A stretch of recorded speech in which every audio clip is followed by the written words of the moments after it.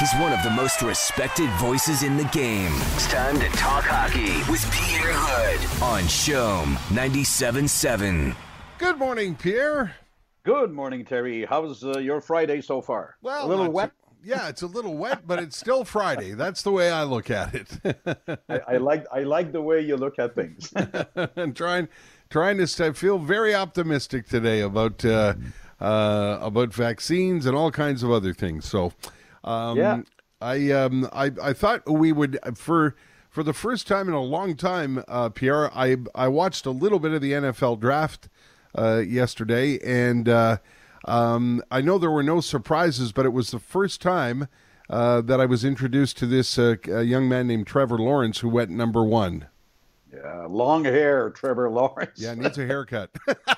Well, I don't think he's going to get the haircut because I don't think so either. I think it has become his signature, Terry, since his brilliant performance with Clemson last year, and it's no surprise that the Jaguars were actually looking for a fresh start. They were looking for a quarterback, and unless there is other things that I don't know, if you want to restart a franchise, you have to look for the best quarterback available, and I guess that it wasn't a surprise. But what I liked about last night's draft, Terry, is that you've got three excellent potential superstar quarterbacks that have been drafted, because the Jets also have parted with Sam Darnold, and they have decided that they need to go in another direction. So they drafted Zach Wilson from BYU, legendary university where a certain Steve Young came from, you remember? Right. And then the 49ers went with Trey Lance. Yeah. So, wow, this was a spectacular draft yesterday. And a little bit of a soap opera happening with your Packers, Pierre? Oh, gee. I've been on the roller coaster of emotions since yesterday. Yeah. And when they're such a big story, Terry, never leaks by itself, right? Yep. There's always a purpose in life when you leak those stories. I think that the Rodgers camp leaked the fact that he wants out. He's not happy with many things in Green Bay, and I think that the leak purposefully came on draft day, because you knew at the time that the eyes of the world would be watching toward the NFL. It's a very complicated situation. I've been trying to get some credible information this morning. The GM of the team says that he's going to be back. He feels he's going to be back. He's going to be. They want him back, and he will. They will do everything they can to have him stay on board. But at the same time, if you got that big of an unhappy quarterback and superstar, there's so much you can do. At one point, you have to be realistic. And he hinted at wanting out after being defeated by Tampa en route to the Super Bowl. And I think that he meant that he's not comfortable anymore in this environment. Too bad. It could be the end of an amazing run. But unachieved success, let's put it this way. Right. Okay, let's turn to the Habs. They've got work to do this weekend, and we'll start with what you said in your note to me, that KK says a little bit of mental fatigue may be involved. And it shows on the ice, don't you agree? I agree. That's got to be part of it. Yeah, it shows on the ice, and it's... we always have to remember how young he is and how young Nick Suzuki is, and how special and different this particular season is.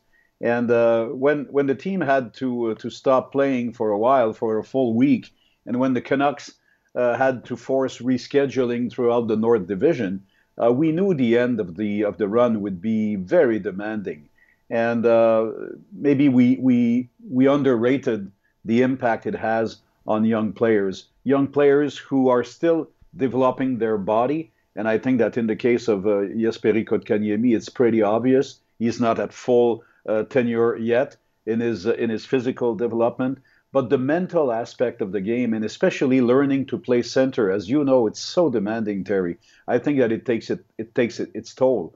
And if you add to that the high expectations that were put forward to start with, put forward by the team and by management at the start of this different and shorter season, well, all those things in the soup make it sometimes a little bit heavy. So I like the Dominique Ducharme call for tonight.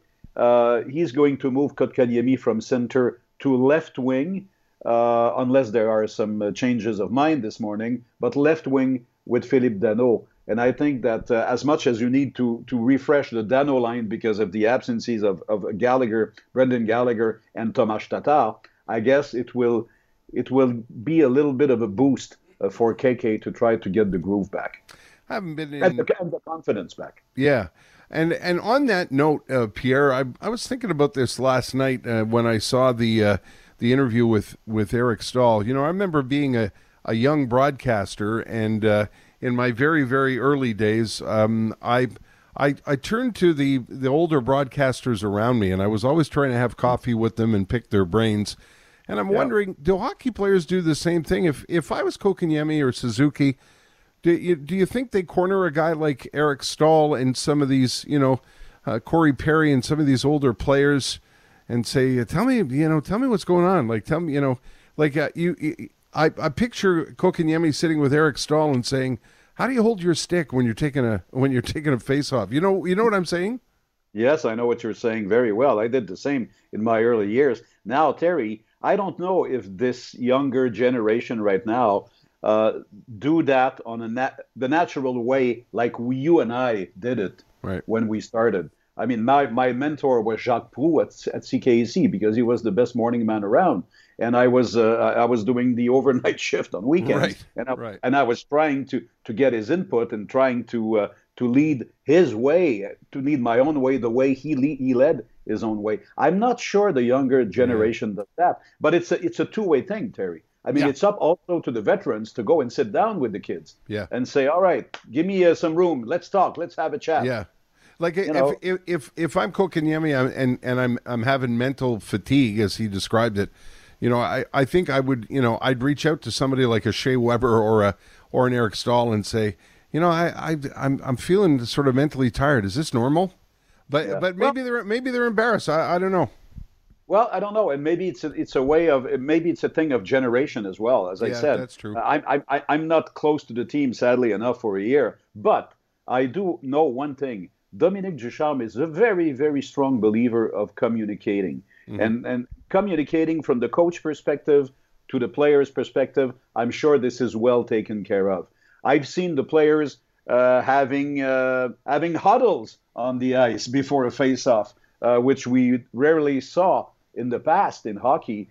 I see also players talking on the bench very frequently. You've seen Tomas Tatar handling the debut of Cole Caulfield the other night, always talking to him. So I don't know if it's a two-way thing, 50-50, but I know that the veterans surely feel that they have a role to play with younger players, and I think this is what's happening with the Habs as well. Carey Price, there are encouraging signs there. You think he'll be back at practice in a few days? Yes, so said Dominique Ducharme yesterday, Terry. I mean, it was a clear-cut case of concussion. But, when it's a clear-cut case, well, the good news is that there's light at the end of the tunnel. And I think we're getting close to that point. So it's going to have to be backup goalies weekend, at least. I think it's very highly doubtful that Tomas Tatar and Paul Byron will be ready for the weekend. So this patched-up lineup will probably have to stay put tonight against the Jets and tomorrow at the Bell Center against the Ottawa Senators. Now, mind you, the Jets are not coming to town, Terry, with great momentum. They're 2-6 the last 8. Okay. As you know, they've lost Blake Wheeler a couple of weeks ago for 6 games. Now they lost Nikolai Ehlers until the end, at least for the regular season. So that's not a team as flying high as we've seen Right. into the Bell Center tonight. Right. What time is game time tonight, Pierre? We're back to good old 7 p.m. 7 o'clock. Okay. All right. We all like that. Yeah, for sure. And it's Portugal in the Grand Prix this weekend. Speaking of kids, they're I'm telling you, every time I see film or video from somewhere on the Grand Prix F1 circuit, it looks like university kids getting together for a drive. They're just getting younger and younger all the time. It's this weekend, and we'll be able to see that on RDS, I suppose. Absolutely, and yes, you're right. They're even college kids, cégep kids. yeah, you're right. The first practice is over, Terry, in Portimao, and Valtteri Bottas is leading Max Verstappen by 25 1,000th of a second. Oh my gosh! So okay, it's just a blink of an eye. Sergio Perez is third, Charles Leclerc is fourth, Lewis Hamilton is fifth, Lance Stroll 11th. Sebastian Vettel 16. It's a huge struggle for Lawrence Stroll, Aston Martin team at this particular early stage of the season. We all know that the overall concept of the car may not be the right one with the new rule changes, but we'll see how they can fare this weekend. And boy, what a big news this morning that Bell has acquired acquired Octane Management and then acquired the right to promote the Grand Prix.